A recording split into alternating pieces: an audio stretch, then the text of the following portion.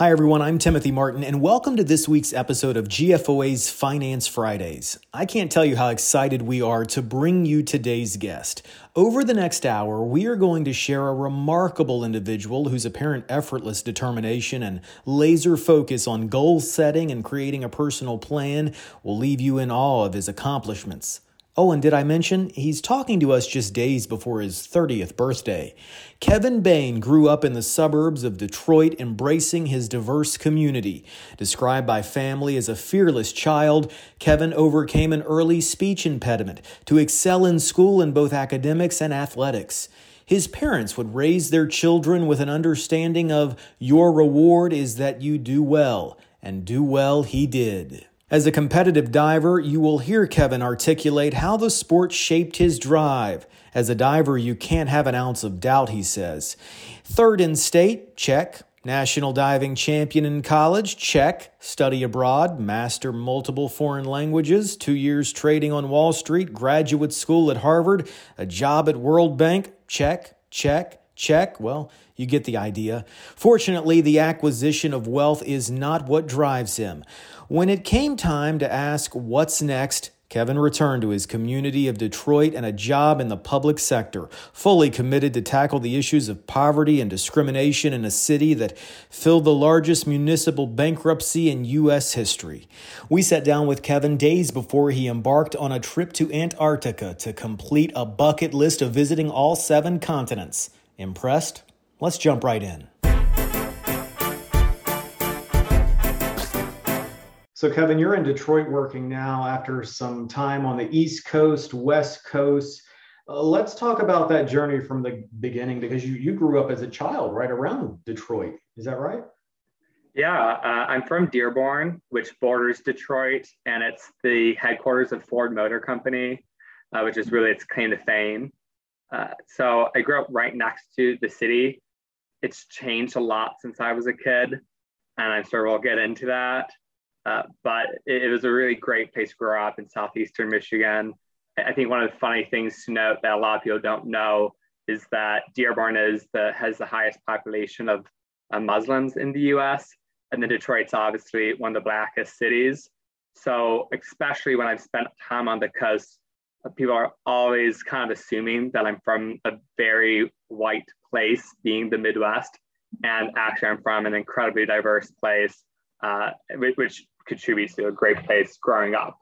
You know, I played soccer with Arabic kids who celebrate Ramadan. I had great access to restaurants. If you ever visit, don't be surprised. I have great Mexican food and great Middle Eastern food. So yeah, I grew up here and I'm happy to be back, but you're right, I did spend a lot of time away. So, I mean, obviously a lot of diversity in Detroit. What years did you grow up there as a child, and what was that like? Because we've all seen headlines throughout the years in Detroit and how that city's gone through a pretty big transition from bankruptcy and all types of other things. When did you grow up there? Yeah, so I grew up here in the 90s and the early 2000s. So really on the decline of the city. I mean, a lot of people don't know this, but the city of Detroit was actually the 4th largest city in the country in the 50s and had higher per capita incomes than New York. So we really hit a heyday. And then declined from there for a lot of reasons. And, you know, you could take any one of those reasons and write an entire novel on it.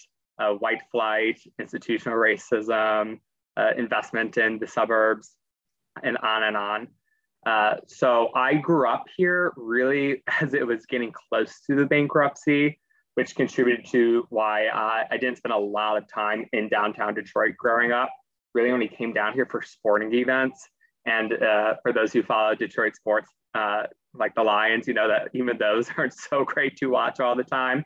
We did have the Red Wings, so hockey. We won the Stanley Cup a lot when I was growing up. And I was here going to college at the University of Michigan during the bankruptcy, which was the biggest municipal bankruptcy in history by a magnitude of 4 times. You think it would have been more impactful on my life. Although I have to say, I went to the University of Michigan and I was studying business in accounting and finance classes, and we never once talked about it. So it was really interesting how even being so close, we weren't really engaged with Detroit, which is a real opportunity loss. Of course, it had impact on my life in less obvious ways, like during the Great Recession and the auto recession. Being a Michigander was very challenging. We had a lot of economic hard times. But I guess I was kind of here during the worst of it. Was that something that you were as a kid? You said you didn't go downtown a lot as a kid. Was it something you were aware of as a kid? Was it something your parents talked about, or what? When you're a child, you just accept things for as they are. So my vision of a city was a high crime rate, abandoned buildings, and not a lot going on in terms of restaurants. So it's funny because as a kid, I never thought I liked the city. Like in general, I never had an interest in visiting cities. And so it's not, as I said, white flight was one of the reasons Detroit came to what it was. And that was my family story. We were the white flight. My grandpa worked at a bank downtown, and my dad worked in a big building called the Renaissance Center downtown. My mom worked at a historic building called the Penobscot. And I had a lot of family history in Detroit, and we all kind of left. And so we are kind of part of that contributing story. That was the reality. And what was, talk about you as growing up. What were you like? What was your experience like away from what was going on in Detroit, kind of in the household? Yeah, I'm the third of four kids. So I was always doing whatever I could to get attention. I was very fearless. My grandma likes to tell a story of me.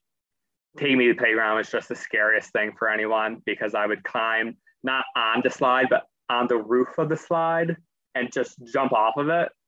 And I would climb up the swing set, the chains on the swings, and walk across the top of the swing set. So I was always really fearless, and I ended up being a diver in high school and college, a platform diver, like on the swimming and diving team where you're jumping off of the diving boards, not the underwater diving kind of thing. So I had a lot of energy, but I was also very studious. I loved school. So I loved really every subject. And so I kept myself pretty busy. I mean, I was either running around terrifying everyone or working hard on my homework. Some people you'll ask, did you love school? Yeah, it was okay. Nah, I didn't like school. I mean, you're telling us you love school, every single subject. Like why is that? Or what made that such a great experience for you? Yeah, I really did always like school and all my different subjects. I remember like when I was in third grade, I was studying for a history test, or a social studies test, I guess is what that subject's called at that age. And I thought I finished studying, and my mom opened the book and started asking me the most random questions, like the vocab questions in the margins, and asked if I knew the answer to that one. And of course I didn't, because you don't know the answers to all the little tiny things. But so I think she was just trying to distract me, because we were in a doctor's office. But it really informed my study habits for the rest of my life, because I would try to know every single thing. I also had a really bad speech impediment. And so I think that drove me to read a lot more and be focused in school. At that age, you don't have to really give presentations all the time. So having a speech impediment didn't impede me from doing well in school, and I could write and read. So while I was figuring out how to speak English well, and so people could understand me, school was easy to dive into and enjoy. Was that something that, was a challenge for you to overcome, or is that something that you kind of dealt with? Did you have kids making fun of you because of that? What was that like? Yeah, thankfully, I went to a pretty small Catholic school for elementary school. I went to public school later on. But so I had a very small group of people around me who all could figure out what I was saying. And every year when we went to the new teacher, they would basically translate for me until that teacher could understand what I was saying. So I honestly never graduated from speech therapy. When we moved to a different city, I just took myself out of it because I was too embarrassed. I didn't want to have to go into a new school, and we worked on it at home. And by that time, I just really struggled with the letter R, but mostly I had overcome it. So basically, I don't even know if I did overcome it. I mean, I think I talk fine now, but it was a challenge for me. And one of the interesting things is I was always really interested in foreign languages. I think I thought maybe another language would be easier. But when I was even 5 years old, I would take out just random books from the library, how to learn Spanish, how to learn French, how to learn Japanese. I actually never learned any of those languages, so that didn't work out so well. But it kind of informed my interest in other things. So, you told us about, sports in school, clubs, you had, I guess, part-time jobs.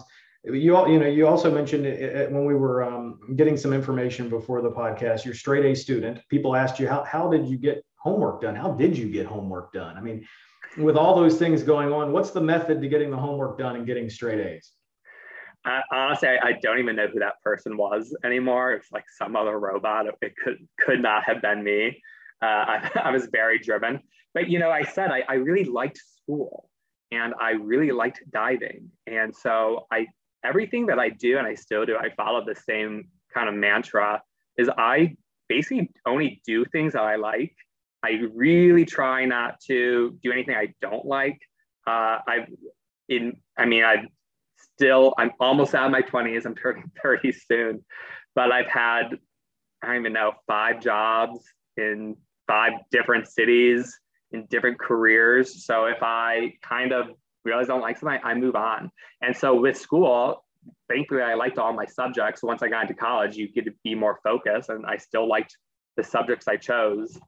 And I think I've always got energy out of enjoying myself and being something I like to do. I don't really, I sacrifice in terms of how much time I put into things. I don't like to sacrifice in terms of putting energy into something that is boring to me or just not enjoyable. Well, we appreciate you putting the energy into doing the podcast here with us today. Yeah, me too. Thank you. So, you told us earlier in your questionnaire, you siblings very successful, and you mentioned earlier here on the show, parents were very successful. Was the expectation that you're going to grow up and be successful, get good grades, go to a good school, and set yourself up for a good future? It was kind of the opposite of that. I really appreciated my parents' method. They really didn't put any pressure on us. They did like to sign us up for things to get us out of the house. So we tried a lot of different things, and that helped. But mostly they never rewarded us for getting A's in school. And trust me, I tried to get. So no allowance? Did you get an allowance? I got a small allowance for chores, but well below market rate. So yeah, we didn't really get rewards. They never put pressure on us. They didn't say what they wanted us to do. And whenever we did well, which, as you said, I have very successful siblings. We've all done a lot of cool things, and we all got good grades and did well in sports. They never really rewarded us for those things, because they would always say, your reward is that you did well and you wanted to do well. So if you won or you got A's, that's your reward, which as a little kid is a little bit annoying, because my friends were getting, $50 if they got all A's or something like that. I don't know. But as you grow up, it's true, because that is actually kind of part of the reason that I do things that I like, because that's my only reward, is to enjoy what I'm doing. And you mentioned in Detroit, it being very diverse and the culture there. Was that kind of, did you grow up in that? Did you see that? Was that around you? Yeah, but again, as I said, you take everything as a given when you're a child. So I did just grow up around a lot of diversity. And to be honest, I didn't even realize how diverse my community was until I left and went to, the East Coast, where people would kind of make that assumption that I'm from a very non-diverse, white dominant place. And I would look around and say, where I'm from is more diverse than here, and certainly more diverse than, whatever prep boarding school you went to. So yeah, I don't know if I really realized that at the time, but it is really important to me now, for so many reasons. And we'll get into that in a little bit when we talk about, kind of where you are now in Detroit. I kind of want to stick though with those early years, high school finishing up. You talked about swimming and diving and that experience, and that carried you right into college. You mentioned going to the University of Michigan and went there as a college athlete. Yeah, it was a crazy experience. I mean, honestly, so I'm like I said, I'm the third of four kids. I was in high school and middle school during the Great Recession in a state dominated by the auto industry. And so my parents never really said it, but I felt like I could help our family by getting myself to college in some way. And so even though I was smart, a lot of people are smart and a lot of people get good grades. So I thought, well, maybe I can do athletics and get myself even further. And my family's very athletic. My mom actually still has a track record at her high school here. So, which has stood for, 40 years now. I also have diving records, and they're still standing, but I'm a long way from 40 years. So it's a lot to live up to. I want to go back to what you just said about, the great, what was going on in Detroit and how you felt like you could help your parents. Did that directly impact them, the paychecks coming home? So it wasn't the paychecks, but I was hoping I'd get myself to college. And so I thought diving could help me stand out, and it worked. I did get recruited to college. Diving is a small population sport, so if you're good at it, there's not a lot of competition. And I got third in states when I was a sophomore in high school, and then I just continued from there, and did regional zones and nationals. I was recruited all over the country, and I ended up at the University of Michigan, which is a great school. Great academics and great athletics.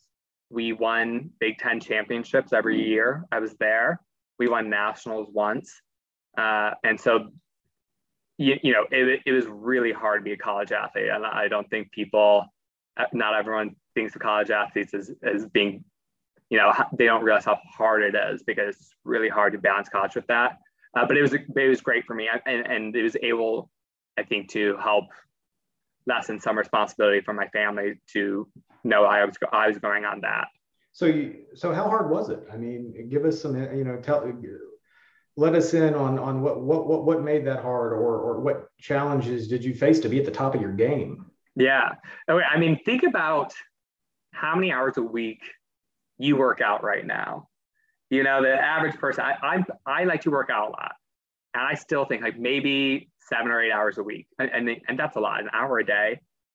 When you're an athlete in college, it's 20 hours a week, plus competitions, plus getting to your facility and doing physical therapy probably after practice because you have an injury. So all of those hours on top of also just going to college, I mean, it's insane. I remember when I first started my freshman year, and I signed up for my classes, and I had an agenda, and I was plotting out my time. I had morning practice, 6 to 8 a.m., 4 days a week. And I had all my classes, and then I had evening practice, 4 to 6 p.m. Then I had my competitions, and everyone said, for every hour that you're in class, that's 2 hours of homework. And I'm adding it all up, and I'm like, that's not enough hours. I mean, there's no way. Truly, there almost was no way. But thankfully, you're around a community of other student athletes who none of us had enough time. And we would go from the pool to a really fast dinner to studying very late at night, basically just getting enough sleep so that we could wake up for the next morning practice. We would be doing our homework in the airport terminals as we were traveling to the next competition. It was very, very difficult, but very, very rewarding. I mean, so happy I did and survived 4 years of it. And where was your mindset? You're going through this, you're going through the competitions, trying to, get everything done, keep the grades up. I mean, were you thinking about after college? I mean, had you already kind of had something in your mind on, or was swimming, something you were thinking about long term, and who knows, the Olympics? Yeah, I know. The Olympics would have been so cool. I wasn't quite good enough. Only two people from diving go to the Olympics. So it's really competitive. Some of my friends went though. So that wasn't exactly in my mind. I I really wanted to help people. Like I said, I grew up near Detroit. Poverty was on my mind. Diversity was on my mind. So I wanted to help people. I also really wanted to leave. And so the foreign languages came into that. And my goal became to go help the poor, like the poorest people in the world, because I thought, well, what greater impact could I have than to improve the lives of the people with the hardest lives? And I might as well travel the world while doing that. So I set my mind on the World Bank, and that's what I studied for. And so I studied business as well as comparative literature, which sounded like a weird combination, I admit. I just like reading, so the literature is kind of fun. But in comparative literature, you do two languages. So I use it as an opportunity to learn two different languages. I learned Chinese and German, which again probably sounds like a weird combination. But think of me being from Detroit, the auto capital. Well, other countries that are really important for the auto industry are Germany and China. And so there's a thread there, even if it looks weird. But you also studied, I mean, you studied abroad in Beijing. I did, yeah. I studied in Berlin after my freshman year. I studied in Beijing after my sophomore year. And that was particularly difficult. It was an immersive language program where we had to sign a vow to not speak or listen to English, only Chinese, although we could write in English. And I was there for the entire summer. And my college coach was Chinese. He got the bronze medal in the Olympics for China in the 80s and was a world champion. So he hooked me up with the diving team there. And I trained with the provincial Olympic diving team in China while also studying Chinese, which was a pretty crazy immersive experience. And then the following summer, I went to Shanghai for an internship. And you also told us about a professor who kind of became a mentor and kind of guided you. And, that was that toward the end of college as you kind of set your sights on what's next? Yeah, that's exactly what happened. I mean, I think I was kind of like the typical hardworking student where I liked my subjects and I had this vague vision of what I wanted to do, but I didn't know what that meant. So I had a professor who was the professor for international economics and business. And she had worked for the World Bank as an investment officer in different countries. And she told me about it, and which basically meant she would live in different countries at a time, and she would work with their governments to help identify opportunities for economic development. And a lot of times that meant small business incubators, or maybe even investing in infrastructure or technology to support the local economy. And I thought, that's got to be the coolest job. Like, just go live somewhere in these really exotic countries and help them with your business and economic mindset, And so she was a great mentor of mine. She connected me with other World Bank people who helped me kind of figure out how to guide my path. It takes not everybody is kind of able to or willing to go around the world and help people. And you wrote to us a little bit about kind of developing a strong sense of confidence, ignoring fears and nerves along the way. How did you do that? I mean, you competed, you had the speech impediment, and you obviously come across here as a very confident person. How did you get to that point, and how did you teach yourself that? Yeah, Thanks for pointing that out. You're welcome. I said as a kid I was pretty fearless, but I contribute a lot of my confidence to diving. It's a really hard sport. I was a platform diver, which meant that I dove off of the 10-meter platform. That's 33 feet. It's basically the same as a 3-story building. And you go up there. Not only do you have to jump off, which is terrifying enough, but you have to then contort your body into a very difficult trick and then hope that you land in a way that doesn't injure yourself and you can't get injured. So you're doing this really scary thing while people are watching you. And not only are they watching you, but they're judging you. And so it's a lot of pressure on you to confront a scary situation.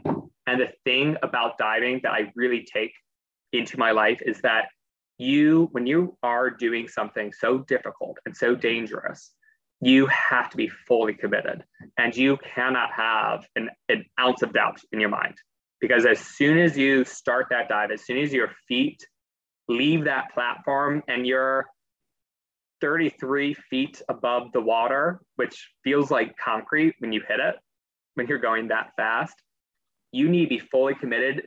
Even if 1 second before you make your attempt, in that second, even if you don't think you can do this, you have to just totally forget that and you're committed. Because even if you actually can't do it, the best way to be safe and to make sure that you succeed is to just be fully committed. And it sounds extreme, but I totally take that into the rest of my life, because in any situation, anything you're going to, if you're distracted by all your doubts and your fears, then it's only going to make it harder for you to succeed. You kind of just have to fake it till you make it and hope and believe in yourself, which is a very cliche way of saying it, but it really does come for me from that diving experience. So you've graduated college. In your mind, what's the plan? Did you have a plan in place? Okay, I had a very detailed plan that embarrassingly I truly followed, and I sound like a crazy person. I had a 5-year plan. After that, it got murky. But my plan was I wanted to go work for the World Bank. Someone had told me you either become an investment banker or a consultant, then you go to grad school, then you go to the World Bank. So I tried consulting. That's my junior year internship. I didn't really like it. And so then I tried investment banking. And luckily, I got a job at an investment bank. I went and worked for Citigroup in New York, having no experience in investment banking. I did that for 2 years. And then I had a third year at a startup, but that was really just me trying to have the time to apply to grad school. Went to grad school 3 years after I graduated my undergrad. I went to the Harvard Kennedy School of Government and did my master in public policy. And while I was there, I started working for the World Bank. And I kind of stayed on that 5-year plan trajectory. I hit it. Later on, I changed my mind, but that was my plan and I did succeed at it. Kevin has run through that plan very quickly, but there are some interesting stories to talk about in that plan that came about, and we will talk about those right after the break.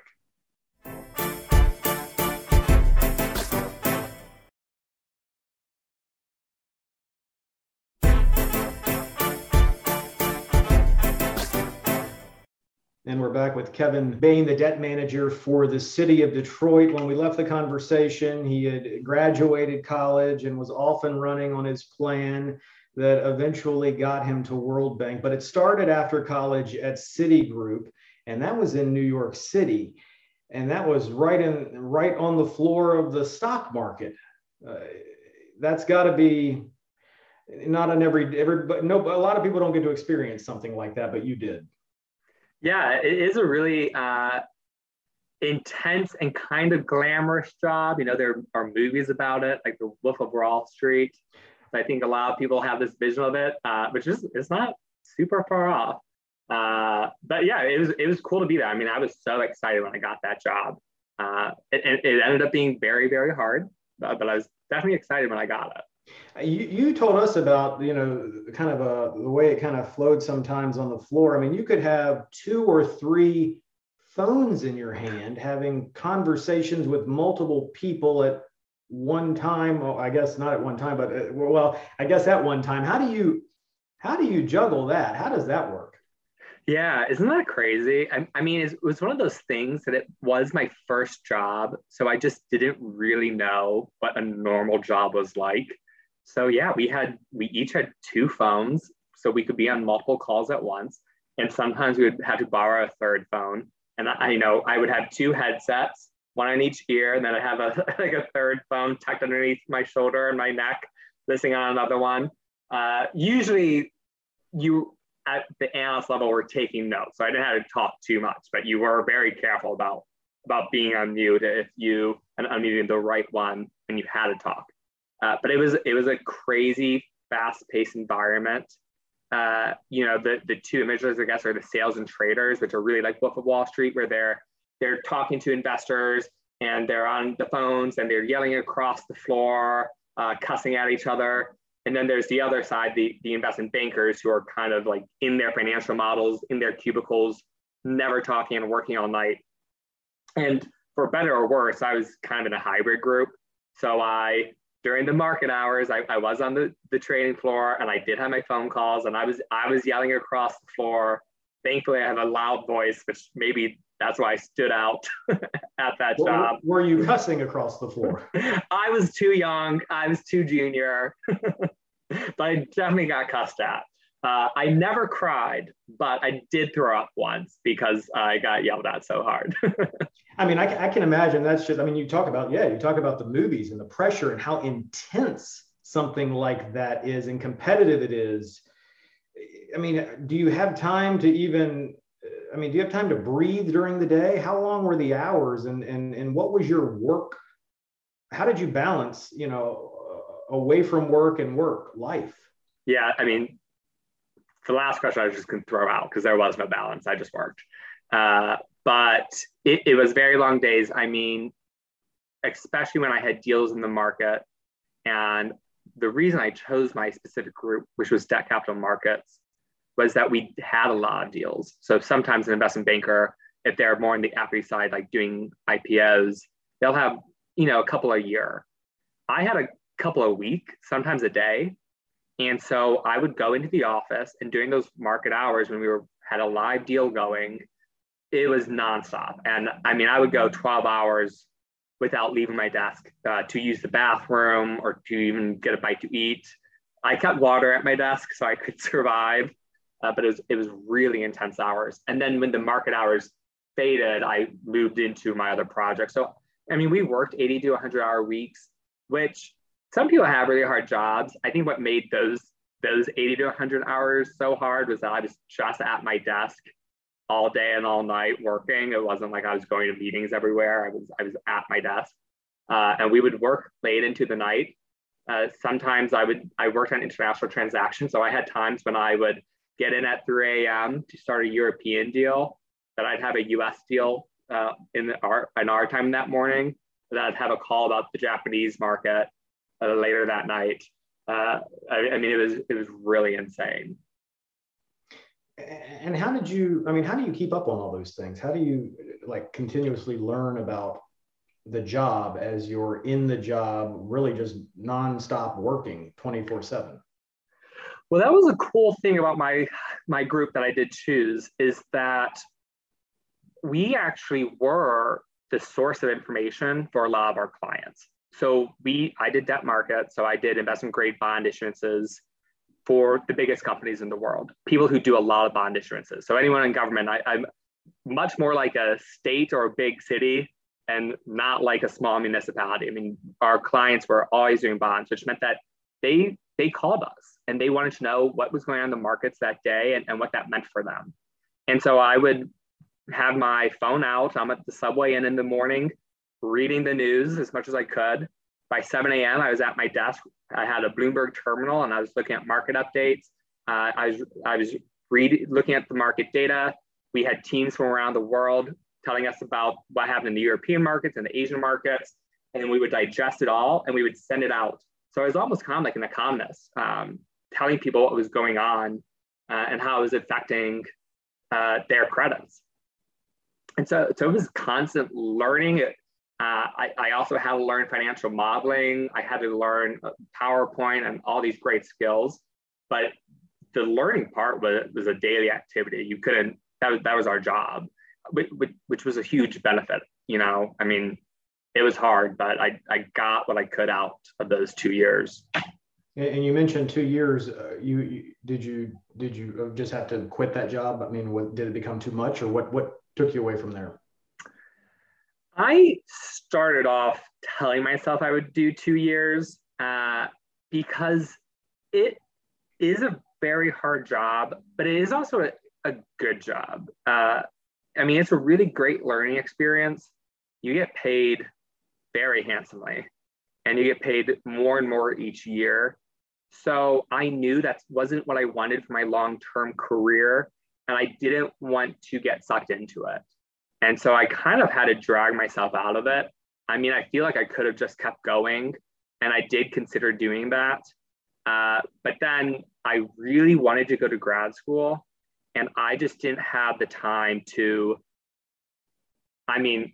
look up application deadlines or testing dates, much less actually study for a test. You were sticking to your plan. You wanted to go to grad school, because that was part of the original plan. That was the plan, and I would not deviate from that plan. And so you went from there to San Francisco. And what was in San Francisco?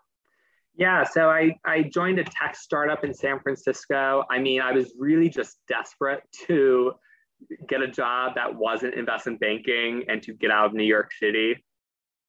New York City is like a great city. It was really fast paced, and I just needed to relax. So San Francisco was kind of like my relaxation oasis.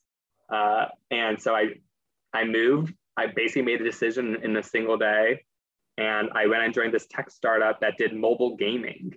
And funny enough, I don't play mobile games. I don't have a great relationship with my iPhone. I don't know how you guys are, but not my friend. And I told them that, but they just wanted a financial mind to come in. And they probably did need one, because they went under 3 months later. Not because of me. Right, I tried my best. Because of you. It was too late.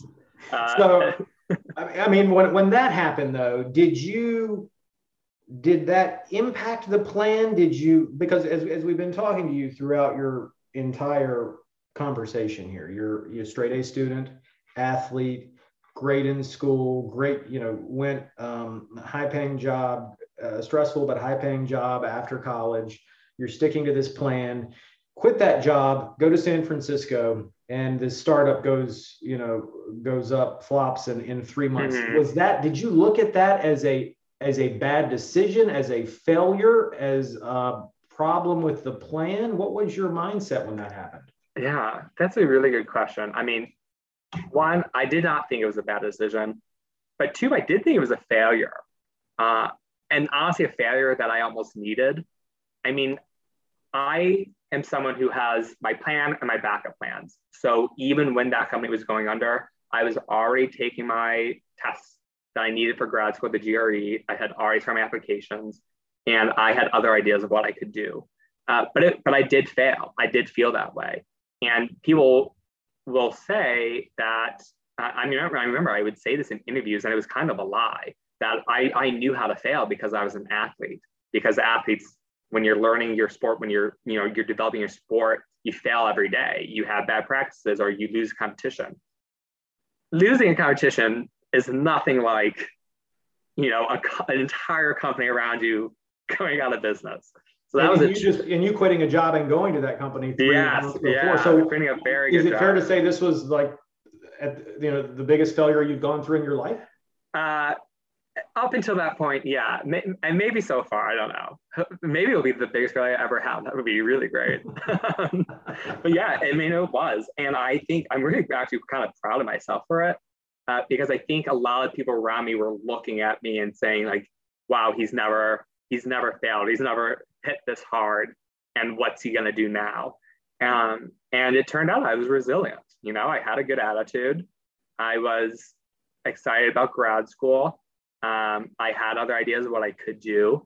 I ended up the very first day I sent my investment banking resume to a bar. Like I just saw that they were hiring for a bartender. They called me immediately and said, "Did you mean to apply?" And I said, "Yeah, my start just went under. I don't really want to go back to another career. Like I'm going to go to grad school." And I started working at a bar as a bartender for a few months. I mean, I'm just picturing this in my head. You on the floor of the stock exchange, Yeah. Then going to this exciting new journey in San Francisco, and then all of a sudden you're pouring somebody drinks at a bar. Oh my God, this is the best part of my 20s. Honestly, it was so much fun. I did at one point have someone I worked with in investment banking come in because they were traveling for a deal, and they asked me, like, "Kevin, are you okay? What are you doing?" I was like, "I'm great. Are you okay? You're still doing investment banking? What's wrong with you?" So honestly, it's fun. I landed on my feet. I ended up moving to DC for another job at a school, a new school that was forming. They, again, kind of just wanted a business-minded person to help with some stuff. And that was great. They moved me back out to the East Coast. And then it was a lot easier for me to move out to Boston for grad school. So everything worked out. Right. And I guess the plan, as we talked about, kind of came to fruition with Harvard Kennedy School and kind of going through that experience. How long were you there? I was there for a 2-year program. It was amazing. I met just such smart and passionate people. I learned a lot, but the people was the biggest thing. And I got through most of it before COVID. The second half of my last semester was when the pandemic started. So I missed out on just that last part, and our graduation was canceled. But we had a makeup graduation actually just a few months ago, May of 2022.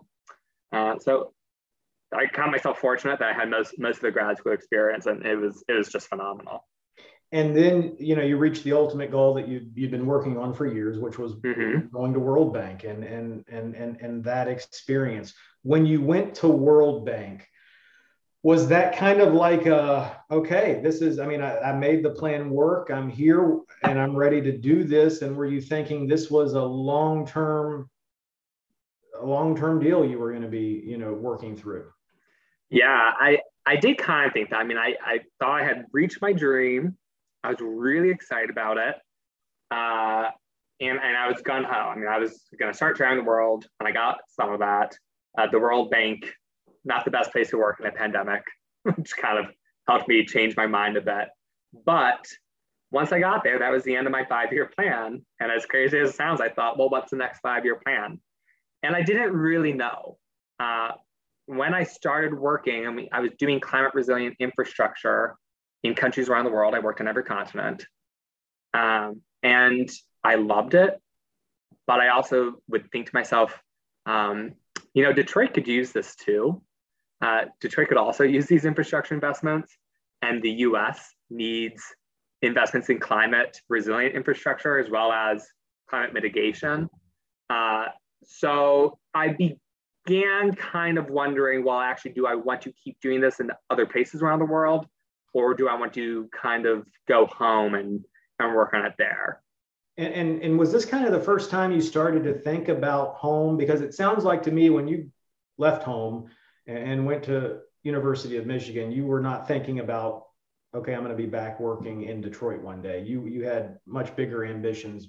Was it really at World Bank where you kind of started to feel that draw back to Detroit?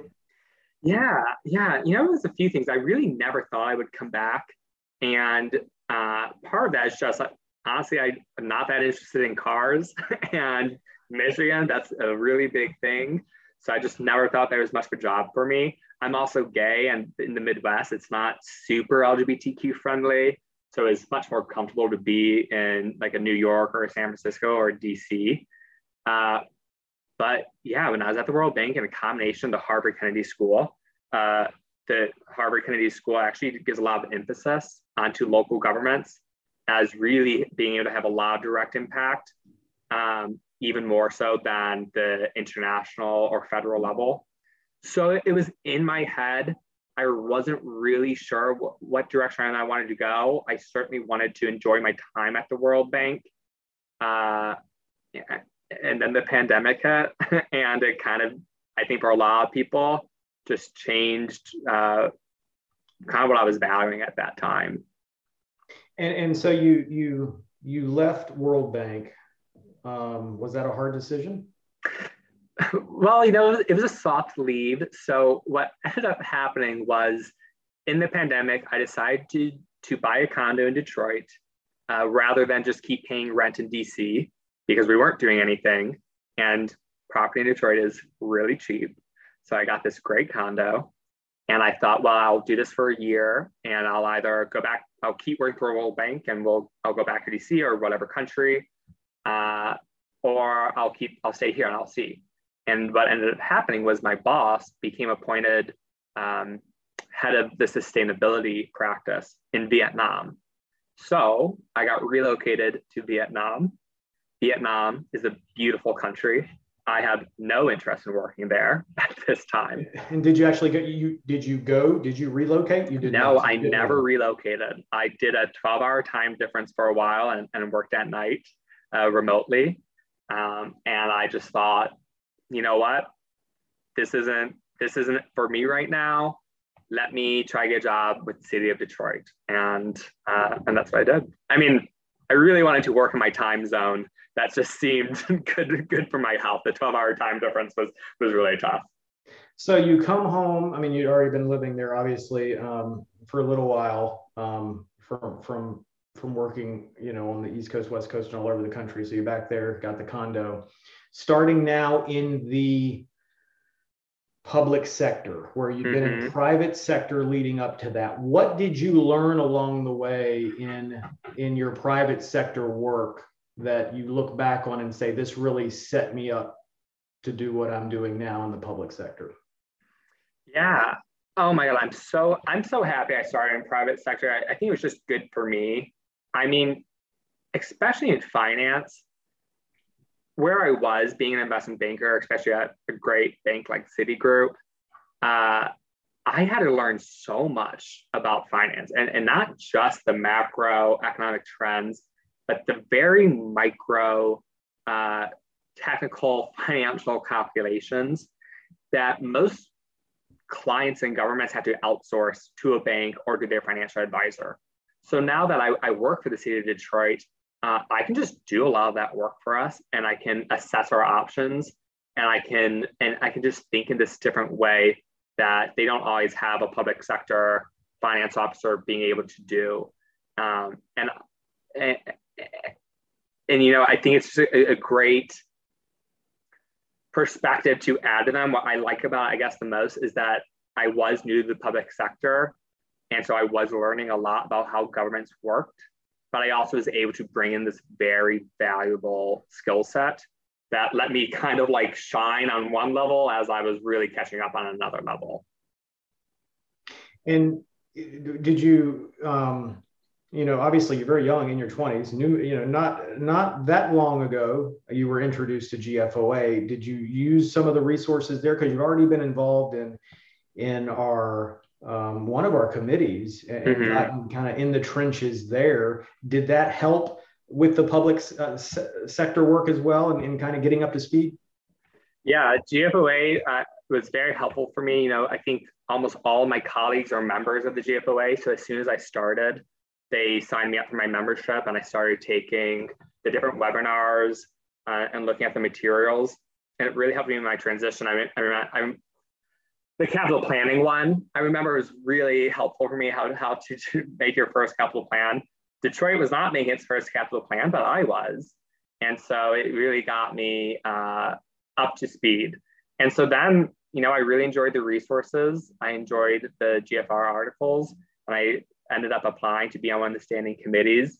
I kind of thought I would be on the debt committee because I had that debt background, but actually I ended up on the capital planning and economic development committee, which is so much more fun for me because I'm kind of giving opinions while also learning. And so I've been working with different people it's crazy. Yeah, I'm like working with people from all over the country on these really cool issues like ESG and bringing the Detroit perspective and bringing the national perspective back to Detroit. So GFOA is actually helped me a lot in my job. And I hope I'm helping GFOA a little bit at least.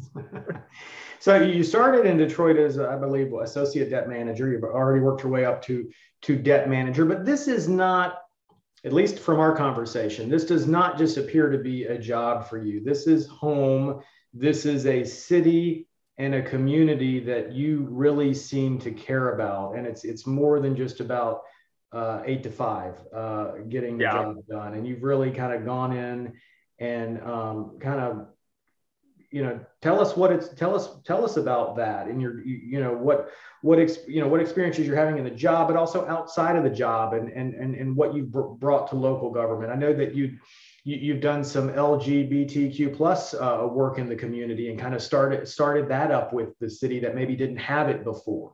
Yeah, I'm so happy to be back in Detroit and working this just amazing community. I think I said earlier, it's one of the blackest cities in the country. And so just in the moment right now where we are as a country, this seems like such an important place to be. Detroit's definitely on the up and on the revival. I love being in the debt management here. I know it sounds like such a technical role, but one of the really interesting things we're doing in Detroit that uses debt is we sold social bonds in 2021, and we're using those bonds to pay for the demolition of abandoned homes. As we're not the only post-industrial city that has a lot of urban blight, whether that's abandoned factories or abandoned homes, but I think we have the most. And so we've been demolishing and rehabbing thousands of homes using municipal bonds, using these social bonds. And we believe we're actually the first city to do so. So I never thought, demolition is not my passion, but it's so important for us here in Detroit because these abandoned homes that are in neighborhoods are contributing to crime.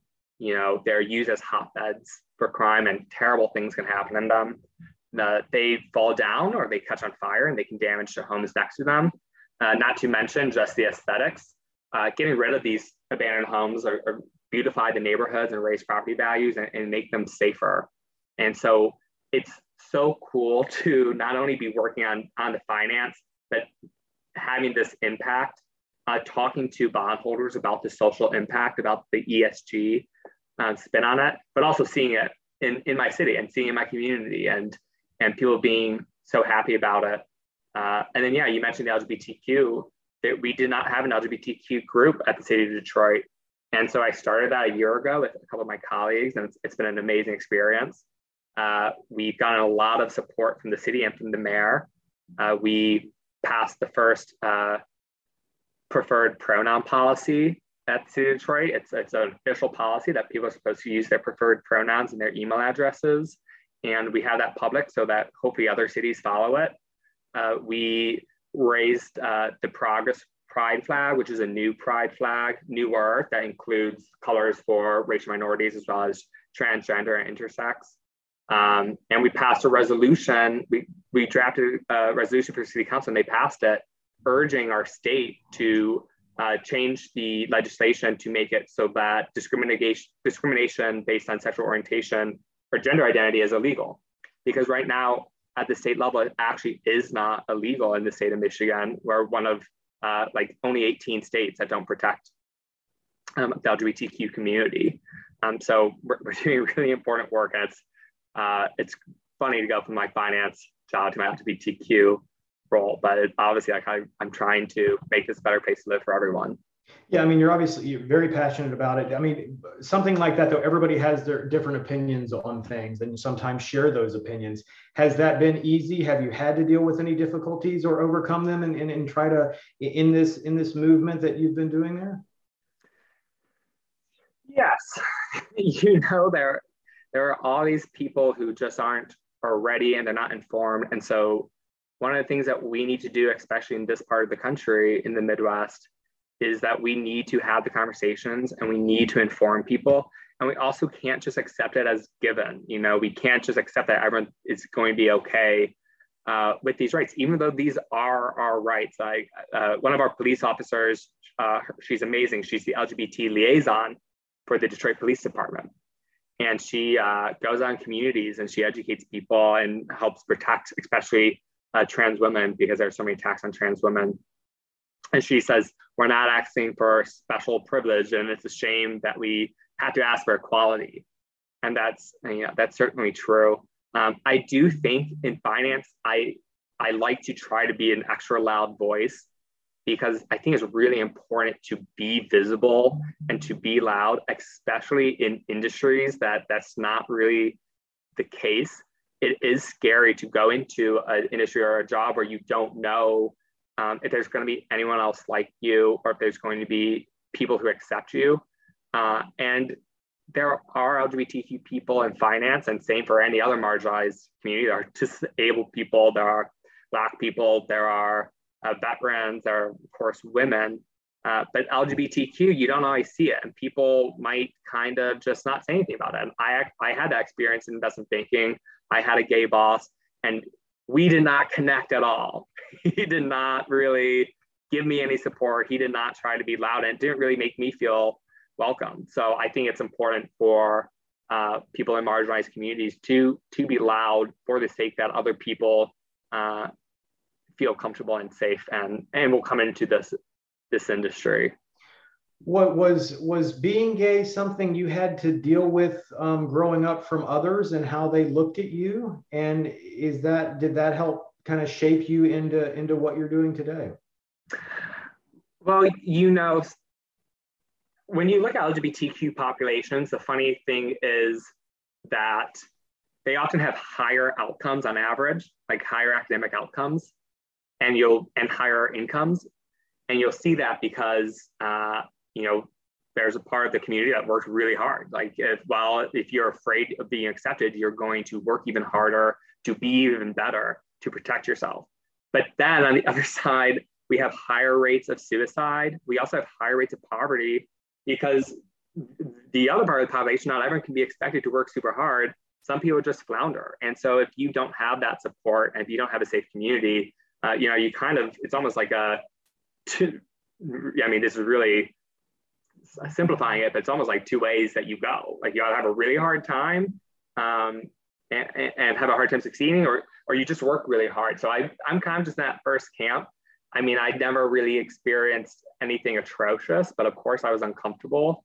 And because of that, I worked really hard. I mean, especially in athletics, that's certainly a way for gay men and gay boys to protect themselves by being a better athlete. All right. And so wrapping up this conversation, you've gone through you've told us some great stories about your journey, and really kind of opened the doors and let us into that. You talked about the plans along the way. And so you're debt manager in the city of Detroit. Are you on is this part of another plan? Or where do you see yourself in the future? My plan right now is to work for a pretty long time in the city of Detroit, or at least in this area, and really try to be part of our movement, because we are reviving a lot. And I'm very excited about that. I think I have a lot of experience and skill sets I can bring, like this financial skill set. And so one thing that I think about is, for us, the ESG movement could be really helpful for Detroit. We've already done a social bond. We need to do more in green infrastructure and environmental investing. So I hope that I'm able to bring the background I have from the World Bank, as well as investment banking, to do more ESG investments in the city of Detroit. So, I mean, from my perspective, I'm here to stay in my home, and I want to be part of this city just becoming a better and better place to live, and hopefully getting more finance officers and to come and consider working in this great place. Absolutely. And we look forward to seeing the growth that happens there in Detroit. As we wrap up all of our podcasts, we ask our guests a couple fun questions. So we're going to do that with you.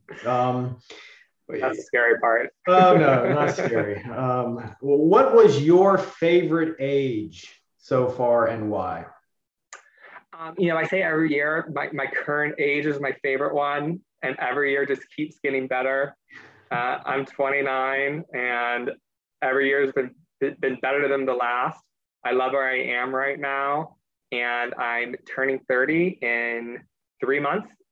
and I will be celebrating by going to Antarctica, which is my last continent.